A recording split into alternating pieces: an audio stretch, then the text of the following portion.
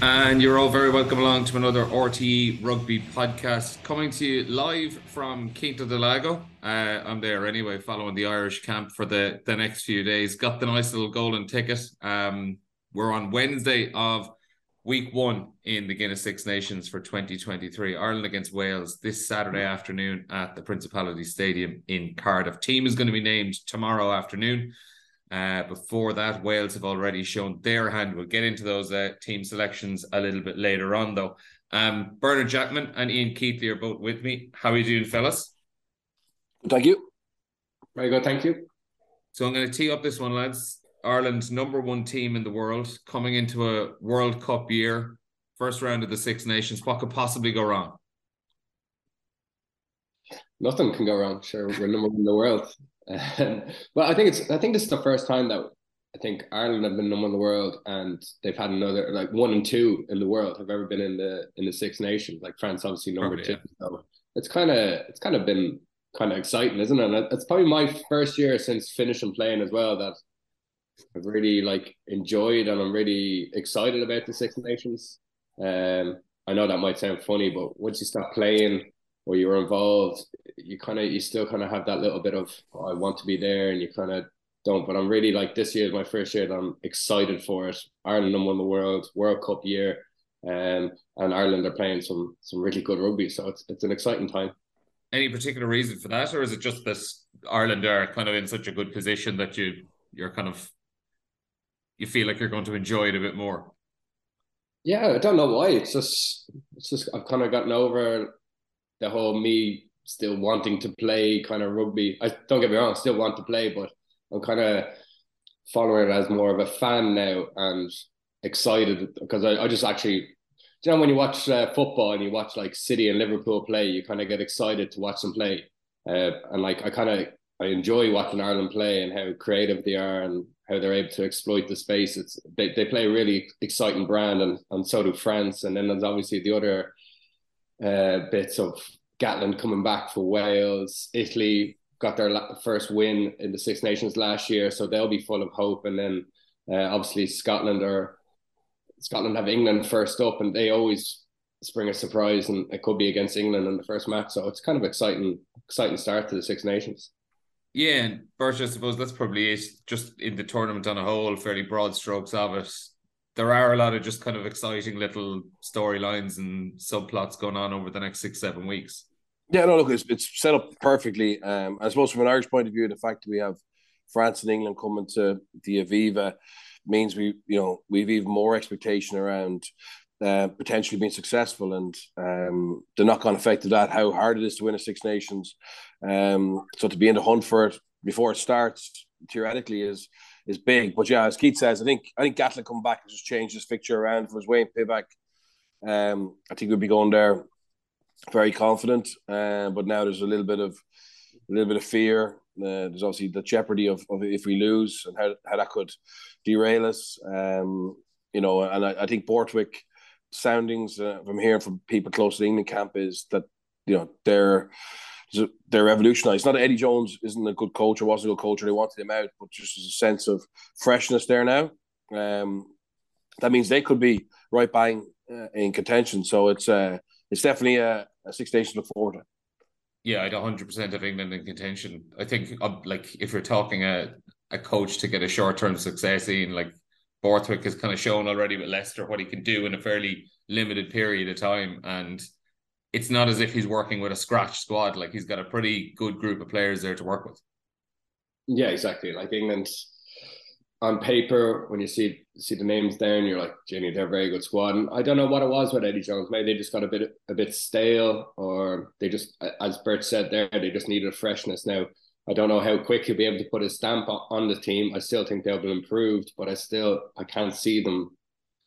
I just think it's too early for them to really be title contenders for the Six Nations, but they've got them in place for Six Nations. Obviously, then the summer series, the warm-up games. I think they're more so targeting the World Cup rather than this Six Nations. But I know when new coaches come in, a fresh voice, it just revigorates a team sometimes, and that's exactly what England want. And I don't think they'll be able to turn it up fully for this Six Nations, but they've got a good guy in place there with as you said, they're great players, and England will always be up there thereabouts. But I just think it's a bit too late in the day to be bringing in Borthwick to expect them to be winning the Six Nations. Okay, well, the other interesting little part of the Six Nations is what's going on in the background. So behind everyone we're going to be seeing over the next few weeks are the Netflix cameras, and we noticed this yesterday down here in Portugal, where they were like, it's a small enough crew. I think there was just 3 or 4 of them, but they were kind of hovering around the place the whole time. And from what we heard, there have been a couple of just kind of differences creatively over, just things like access and trying to organize what they are allowed and not allowed to film and things like that. And I think training yesterday, for example, ended up getting rescheduled at not rescheduled, but kind of reformatted at the last minute. They changed the plan of what they were doing, the order of the way they were doing it in training and things like that. And it just felt like there was a little bit of tension in the air. So it's going to be interesting to see how that goes over the next 6 or 7 weeks. But Birch, like, it is something, I'm sure there are going to be camps that are more comfortable than others with what they're going to allow. And like, I'm not trying to like get excuses out early, but it is going to be interesting to see how some teams handle it and how some teams potentially don't. Yeah, and even we had a broadcasters media briefing yesterday with World Rugby, and that was one of the things they spoke about, that for the people who are pitch side, you're going to have 2 Netflix crews there, because each team have their own crew for the whole tournament, and that's going to be an extra 8 people kind of hovering around, and just to be aware of that, and just reassuring us that they'll be very careful in terms of medical stuff. If the not interfering, but getting footage of that. Which is obviously really important from players' point of view. I think it'll settle down. I think when the rumor is, or the figure I saw was 125,000 odd per country for access. So, from a coach and player point of view, you're going, oh, it's not worth it. It's not worth having this intrusion. But I think generally what will happen is trust will be built between the cameras and the people working for Netflix and the teams, and it'll settle down. Players will stop. Sorry, excuse me. Players won't be as conscious of them anymore. Coaches won't be conscious of them more. So, but hopefully it'll be fascinating insight into what happens. Looking forward to seeing the end product and I know, like, ultimately it's not coming out until this time next year, before next year's Six Nations. So even the worries over what you're giving away before a World Cup should hopefully kind of dissipate in the next week or two. I think I love it. I think it's brilliant. I always watch the All or Nothings on Netflix, and like, it just gives a little insight into the psychology and rugby. Bert, you'll know, like, it's like, when people watch it, it's not as simple as you think. Like, there's so many intricate complexes, and even trying to get guys mentally prepared for, literally, you're going into a war, and to try and get players up and ready. Like, I think Gatland touched on it during the week, that like you have to raise your voice. You have to kind of almost give reasons to get up for it, and you have to sometimes bag the opposition. Like, you have to like get that emotional connection with players. So I'm looking forward to seeing how the coaches do that in the background, and see how much Netflix put in and out, let out, because like a rugby change room, you have to get up for a battle, and it's going to be interesting to see how much they put that out on Netflix. And then I don't know how much tactical stuff they go in. Like, a lot of the tactics are similar enough for teams, and it'll be interesting to see how much they release. But I think it's great for rugby. It's gonna broaden the sport, and everyone's looking for those little, what are those teams saying to each other that's different to any other team. Yeah, and ultimately, I'd probably think that I'm not expecting there to be too much real tactical kind of insight, or as some of the coaches have been saying, the rugby IP being revealed. Because I find with a lot of these documentaries anyway, they are generally aimed at the armchair fan or someone who is completely new to the sport, and a lot of that information ultimately is going to be just going over their heads. I expect it to be a much broader series. But Birch, just before we move on from the Netflix stuff, how many team talks have you given out down the years where you've thought afterwards, geez, thank God there wasn't a camera in there? Yeah, loads. And there was one actually Ruby Pass did in the Dragons was a post match review of Exeter where I certainly wouldn't have been as hard as I was if I had my time again, if the cameras weren't there. But I think what hopefully it'll do is it'll give the players and coaches a chance to expose their personality and character. I think that's what people follow people. So I think the most interesting thing, as you said, won't be the tactical stuff, but that's what coaches are afraid about. They're afraid of how if the documentary portrays how Ireland see the way Wales defend as being an area of weakness and targeting that. Obviously, Wales can see how they try to target them, but sometimes you don't get a chance to actually do some of the things you prepare for just because of the way nature goes. And then obviously you play them next year with the same coaching staff. So that's what tactically they're afraid of.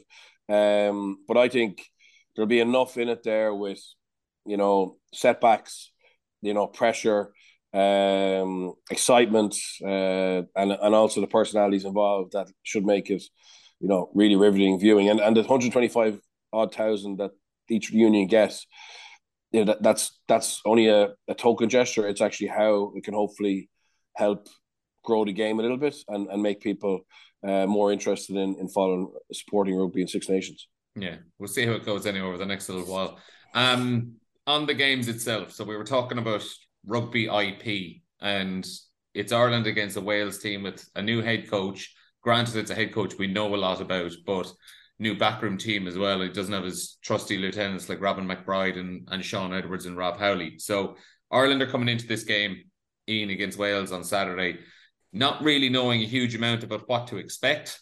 So how do they go about it? Is it more just looking at what they can control themselves rather than trying to second guess or guess what's going to be coming out of Warren Gatland's team? Yeah, I think Ireland have been very good at that over the last few years, even from Joe Schmidt to Andy Farrell now. They have their own identity. I don't think they do worry about opposition as much as they might have used to in the past, because they know if they play their game, they're as I said earlier, they're so exciting, they're so creative, and they play such a nice brand of rugby that I don't think they'll be too worried against Wales. And I almost think Gatland coming back, especially someone for like Sexton, who still has a little bone to pick with Gatland for not being picked for the Lions. Like, I think Gatland coming back is almost going to spur a few of those Irish players on.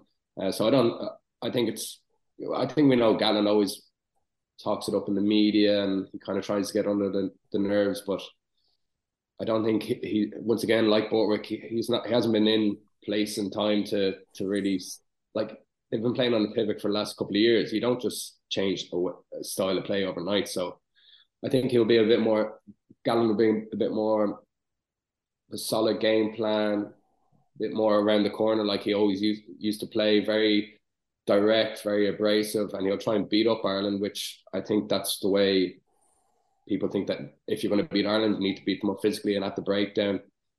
So we can expect that from Wales, but I don't think Gatland's in there in time to put back in place all his styles and his thing. I think once again, Gatland's been brought back in for the World Cup, not for the Six Nations.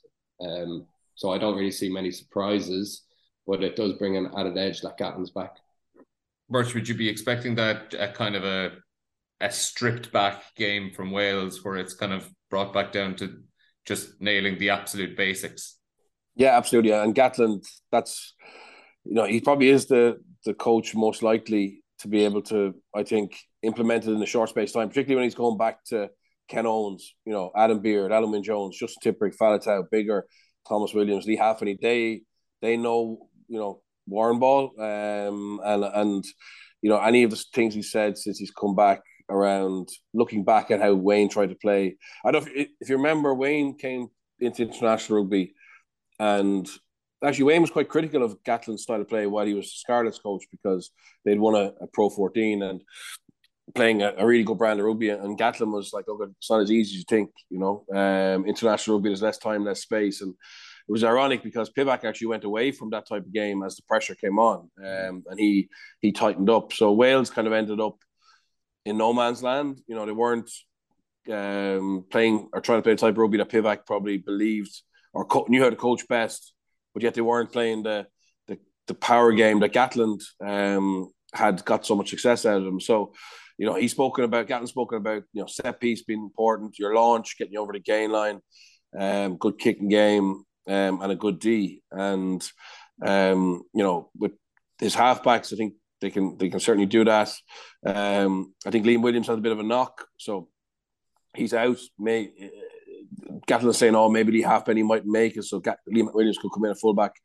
But regardless of that, I think the likes of Josh Adams is good in the air. Rio Dyer incredibly quick, but their forward pack is a pack that on paper you would expect to be able to go toe to toe with Ireland, which is amazing given how superior the provinces are to the regions, and also it's a wildly experienced team, and it seems as if I remember Gatland after Japan said, "Oh, Wayne's got some big calls to make around some of these players," but he didn't move them on. So Gatland saying, "Now I'm gonna stick with him to the World Cup, and then I'm gonna make the decision." So it's probably been better for Gatland that he can still call on those old tried and tested players that made him so successful. But yeah, it's the defensive system. I think is going to be the hardest one to bet in. For Mike Forshaw, who used to be with Connacht, very good defense coach with Sale. Rugby league, real personality. But that's where Wales always built their game around. And Sean Edwards, it took him a long time to get it right, and obviously then there's stability there. So I think that's the area that I agree with Ian. May take a little bit of time to bet in properly. I had Forsh when I first moved to Connacht, and I did a kickoff. Like, this was the first time doing rugby union. He came from rugby league, and I did a kickoff, and we kicked deep, and I stayed back in the backfield, and he was like, "Cates, what are you doing in the backfield?" I was like, "What?" And he goes, "Get up, get up." And we all went up into the front line, and in the training they just kicked long, and then the next day Forrest goes, "Yeah, sorry about that. We just wanted everyone up in the front line because it was so new." And like now watching him, he's like the Wales defense coach. What, 12, 13 years later? I was like, how times have changed. But he's a very good coach. Once he understood the rules of rugby union, but he's all about that rugby league physicality. Get up, don't give them time, space. So it'd be interesting to see how he goes at the international level. Yeah, thankfully he's learned the tricks of rugby union down Hopefully the years. Hopefully he hasn't. Tell Johnny. Yeah, Johnny's up for media today. I'll pass that one on to him a little bit later on. But it was funny. Birch was listing out some of the players there, like Lee Halfpenny, Dan Biggar, Alan Jones, Ken Owens, Justin Tipperick. It's incredible. Like, we're here in 20. Like, as he was listing in my head, I was going, "Geez, what year is it? Like, is it 2016? Is it 2017? Like." The experience when you look through that Wales side, and I know a lot of the time you associate, experience with being past it, but ultimately these are guys who know how to beat Ireland well, like incredibly well down the years. Yeah, and as I said there, I looked at the team and I was like, "What year is this as well?" But like, Warren's come in, he's like, "Right, I'm going to stick with guys that know my game plan, know what I want," and ultimately they trust Warren Gatland as well, and that's a big thing. Like, if you don't trust the coach, you're not going to deliver on the pitch. So these guys know Warren, they know what to expect, they know the game plan that he wants, and it's probably, as Bert said there, out of all the coaches who have just come in between him and Borthwick, Warren will get that quick fix quicker than anyone, and it will be. It'll be interesting to see the first 20 minutes because it's going to be it's in the Principality Stadium. Like, they create some atmosphere there, and Ireland have struggled over the years over there, so it will be interesting to see. But I still think that Ireland are just too classy. They don't play many, like, if you actually watch Ireland play, they don't do many big loopy passes. They don't allow that defense to shoot on you. They play real short, connected passes, quick, high tempo, quick breakdown, and it's very hard to get your defense set once the breakdown is quick and short, quick passes. And it'll be interesting to see, but I don't think they'll get their structures in place quick enough to trouble Ireland on the weekend. Birch, Keats mentioned Ireland's poor record in Cardiff there. Like, haven't won a Six Nations game there since 2013. I know they've had 2 World Cup warm-up wins in 2015 and 2019, but ultimately, you're not really counting those as much as the Six Nations ones that you're really, setting your stall out on. How much of a factor is that, or do you think enough time has gone past? Like, ultimately, it's 4 years since Ireland played a Six Nations game there in front of a full house. Yeah. So, well, look, I think it's just another milestone that this team will want to tick off, and it is an incredible atmosphere. And those Welsh players, they've, like, particularly those lads you mentioned, they have fed off that energy for 12, 13 years, some of them, and created some incredible memories and occasions there. And the whole background chaos in Welsh rugby as well, Gatlin will use that as a real opportunity to circle the wagons and for those players to reunite Welsh rugby as such, and heal us, help it heal. So the motivation will be massive, and we have to be prepared. Like, I think any win this weekend will be a good win, because we may not hit our straps. And even against, in November, there was times when we were under a bit of pressure in both games against South Africa and Australia. Yes, we found a way to win, and I think that's going to be the key. Because look, with the top 5 or 6 in the world, been so little between any of us, the team that does well in the Six Nations and wins the World Cup will be a team who's very good at just managing those key moments. It's not going to be who has the best attack, who's the best defense. I think it's going to be composure, ability to problem solve on the run, replacements coming on and making an impact. And so I think this Six Nations, the tougher it is, while it may be nerve-wracking, it's actually going to be better for us long term, better for us, over the next calendar year. And I expect it to be that way as well. I think there's going to be a lot of tight games in it. Yeah, and to follow on from that point, like, if you look back at 2019, we're always talking about, like, and there's still people this year talking about, they want to see Ireland experimenting a bit more with team selections and things like that.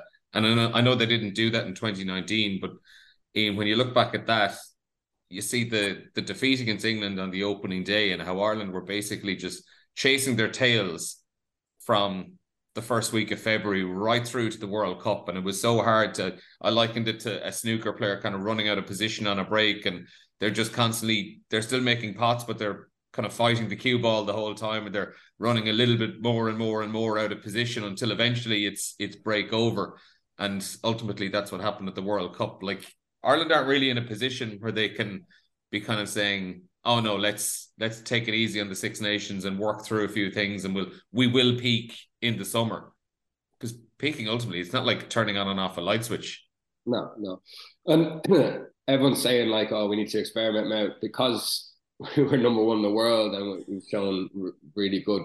Like, we had a great November, great summer last year. So people are like, oh, but if you don't win your first match, how quickly people's opinions change. Like, oh no, we can experiment now. So I think Ireland need to get off to a good start. They'll probably pick a steady team.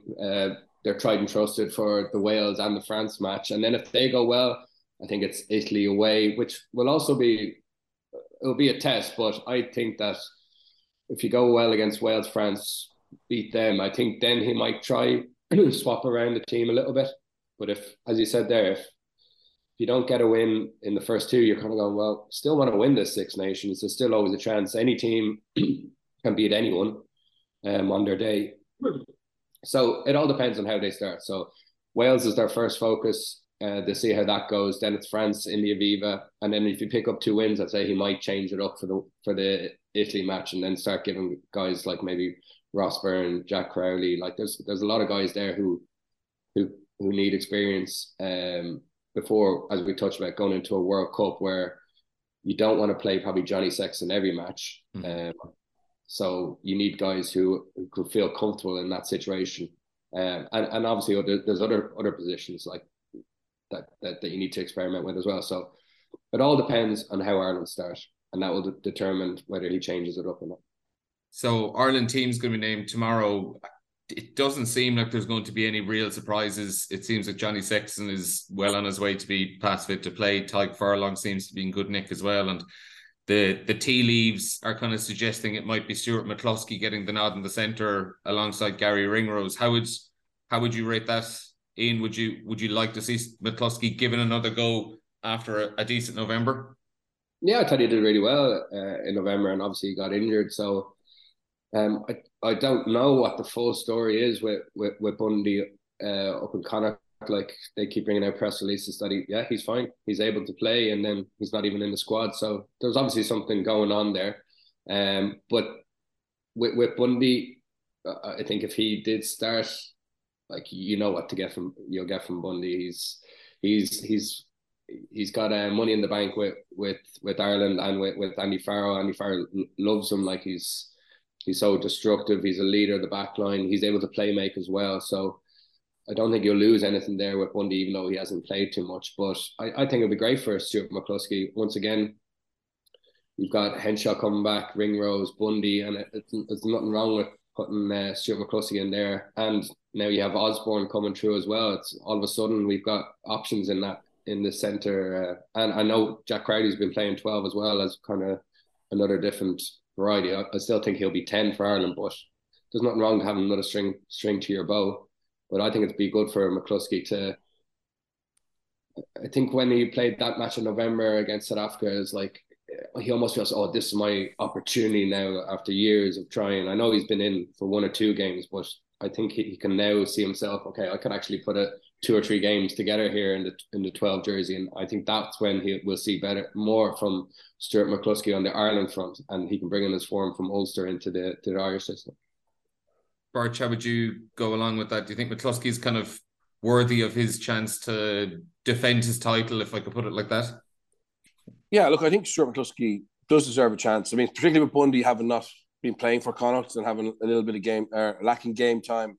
I did personally think that Farr would go for him because he's proven. Stuart McCluskey's proven it at the interprovincial level, and looked great in November in the minutes he got. But I think, I can see why Farr would go with him, and I'd love to see him get a chance, to be honest, because it would then give us proven, McCluskey proven, Bundy proven, Henshaw proven, and then Jamie Osborne. I just saw he got nominated he's going to be in that EPCR wider group for Player of the Year. So he's coming through and has stepped up to every challenge that's been asked of him. So we're very, very strong in those situations. Like compared to Wales are going with Joe Hawkins, but no one outside of Gatland and his coaching staff really were sure who he would go for at 12. And 12 has been always a massive player for Gatland, whether it's Jamie Roberts or Hadley Parks. So Gatland will be hoping Hawkins can come through and be that cornerstone of his centre partnership. But we're very fortunate. We've 3 players we know already can do it, and we've another in Osborne that looks like he can as well. Yeah, so the team is going to be announced tomorrow afternoon. You can read all the analysis about it on rte.ie. One final thought as well, actually, just before we move on to other teams and other games, Birch, but the scrum for Ireland, I'm kind of going off the fact that Leinster's scrum over the last few months has been fairly iffy, and they had a lot of issues. I know it wasn't, Andrew Porter and Tadhg Furlong playing, but a lot of issues against the Ospreys a few weeks ago. You've Thomas Francis and Gareth Thomas and Scott Baldwin involved this weekend from that game against the Ospreys. But there just have been lingering issues around the Leinster scrum over the last few weeks. How easily do you think Ireland can iron those out in a short period of time, or is it potentially something that could be hanging around Ireland for the next couple of months?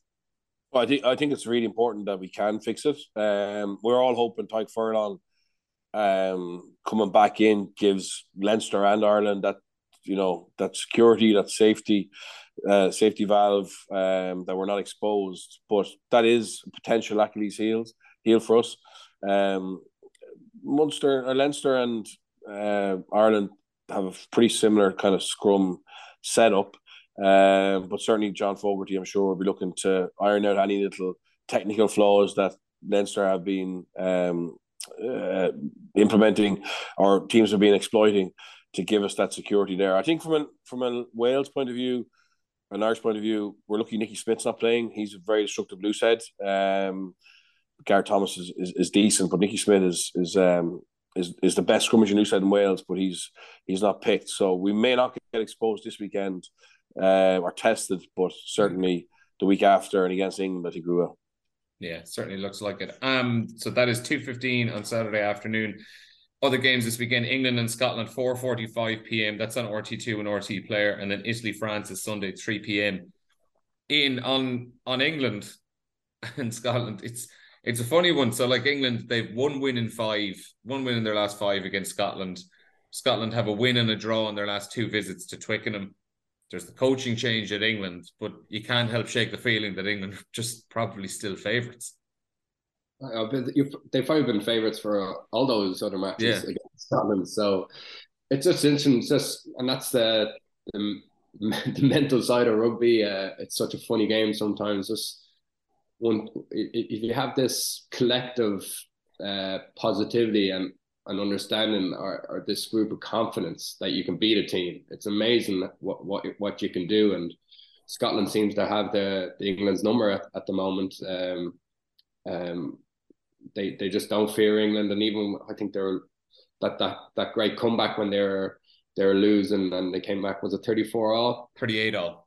38 all. Like they just have this confidence against England, and England have a doubt now as well. Like it's just that mental side of the game, which is brilliant. And yeah, I'm definitely thinking, okay, I'm still thinking England are going to edge this, but now what's happened over the last few years, you're like, well, Scotland can easily turn this over. And as you said, they're more of a structured team. Like they've been together. They've got more of an understanding, and then both were coming in, bringing in a few changes.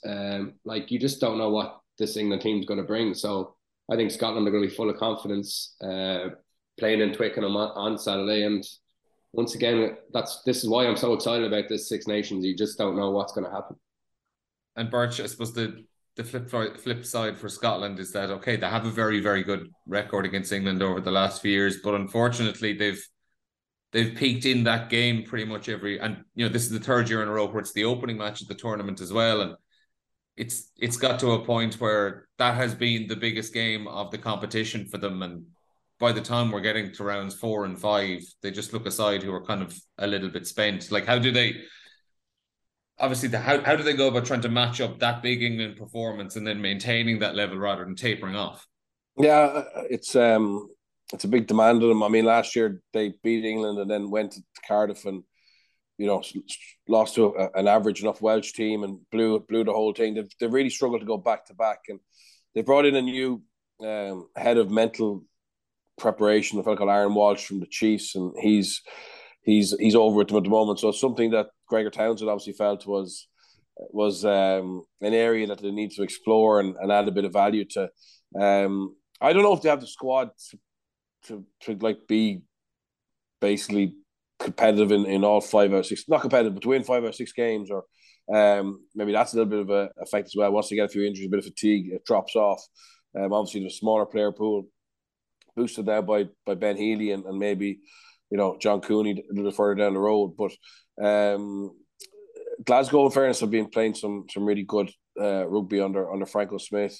Edinburgh probably better than they were, at the end of Cockerell's reign. So they will be going into camp confident from what they're doing with their franchises. But yeah, I don't know. They have this ability to have a meltdown, far too regularly to have trust in them. Yes, and I think it's been a very frustrating for Gregor Townsend because he's had a long reign there, and he just hasn't managed to get it right.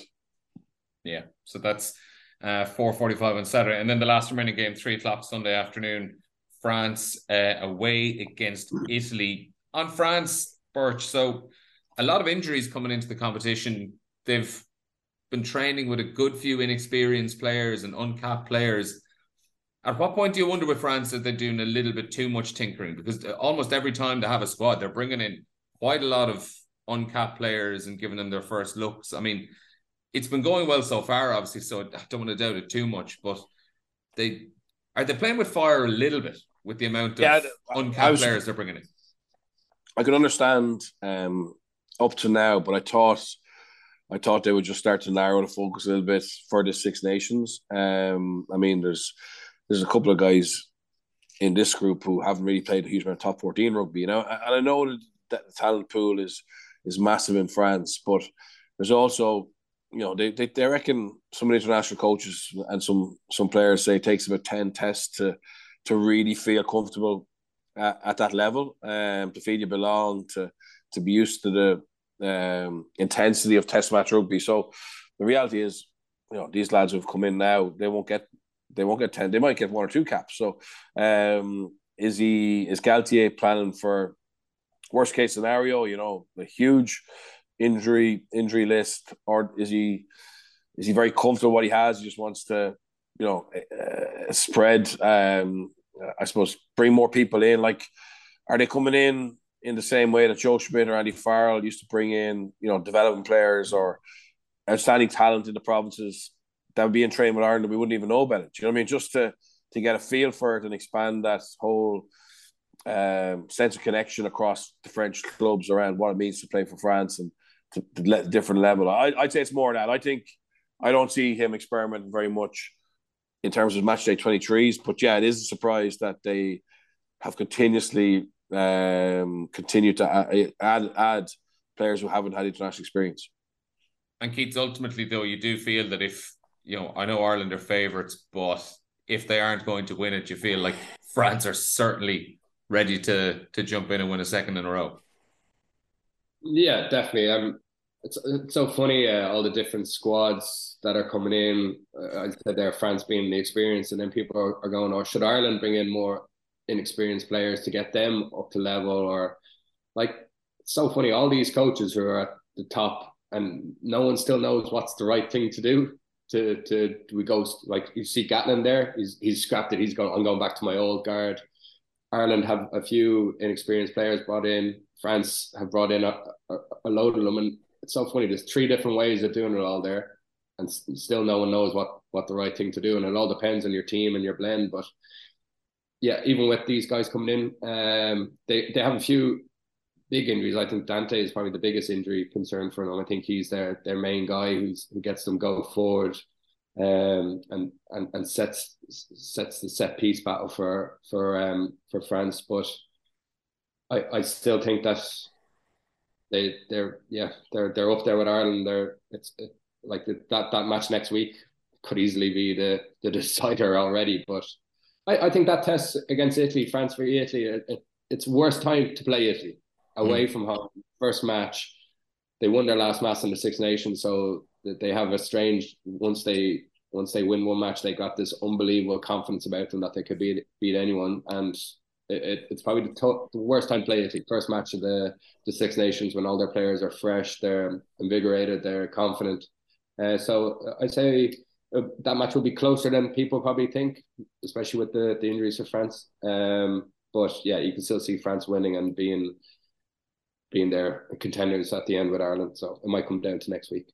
Yeah, and Bert, just to finish up then on Italy, like, I know it would be an enormous shock for them to go and beat France, but just for them in the championship as a whole, there's a great excitement and a great buzz around them in comparison to 12 months ago. Like, I think you might have been on the podcast where we had Michael Bradley on last year, and we're talking about the future of Italian rugby, and there was talks of them getting booted out, and in the end they got the win against Wales. They had a better autumn as well and got a win against Australia, and they look like a side who really have found what they're looking for and found what they're doing and have a lot of confidence about themselves.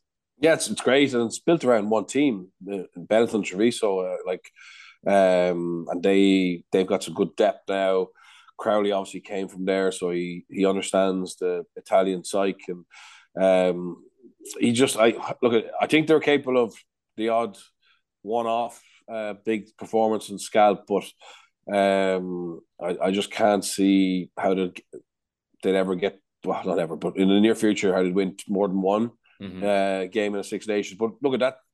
That's not what the be on end all. The be on end all is for them to be competitive. And what the reason we were getting so frustrated was, it wasn't, for me anyway, it wasn't that they weren't winning. It was that they didn't even look like winning. You know what I mean? Yeah, they were losing by 30 points. Yeah, exactly. 30, and you felt shortchanged if you were, a fan and paying big money to go and travel, etc. But hopefully that will change now. And the Australian game, I think the Australian win, even though obviously Australia rotated, but how they won at the end, and how it backed up and followed from the Wales win, I think that was that was really important for them. And I think they do go into this with renewed confidence. And we want this to be like competitive across all matches. And for me, that's progress for Italy. 100%. Right. It's prediction time. First of all, I'm going to ask you, pick your 3 winners for this weekend. Keith, you go first. 3 winners this weekend. I'll go for the easy one. Ireland, England, France. And Birch? Same, unfortunately, yeah. And then the big one, who's going to win the championship? I think we win the championship, but no Grand Slam for me. Who do you think we'll lose to? I think we'll lose to France. And France lose to... France will lose to England, I think. Yeah, I don't think France... And what a points difference swing then, ultimately, to swing it. Keith, what's your bet? I'll say Ireland Grand Slam. Oh, he's going all out. Well, I'm not going to predict anything because I don't have to do I'll decide after the France game who's going to win the Six Nations. You've changed since you got that freebie to Quinta. Got a swimming time on there now. Yeah, no predictions. Look, you're the experts. You're the people. Want to hear from. We'll see. Yeah, we'll see. So Ireland against Wales this Saturday afternoon, 2:15, live commentary on RT Radio 1. And as I said, then it is the following week, next week on RT2 and RT Player, Ireland against France. So Ian Keatley, Bernard Jackman, thanks a million for joining us and enjoy the games this week. Thanks, guys. Bye-bye. Cheers.